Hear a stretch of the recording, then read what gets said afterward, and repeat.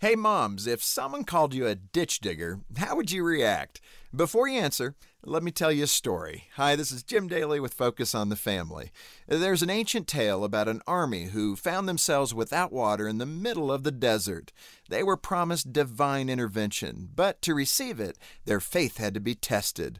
They were told the rain would come if they first dug ditches to hold it all. Believing you'll see rain when you're baking in the sun under a cloudless sky can be tough. Maybe you can relate. I know my wife Jean can. When I get home, she's exhausted chasing those two boys of ours around. After all, it's the same challenge facing all mothers of young children. Raising kids to have character is a lot of work, and the payoff isn't always immediately obvious.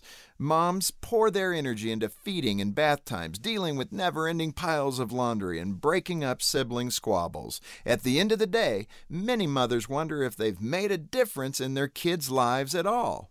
Well, if you're a mom who feels like that, I hope you'll take heart. The investment of time and energy you're putting into your children will pay off one day.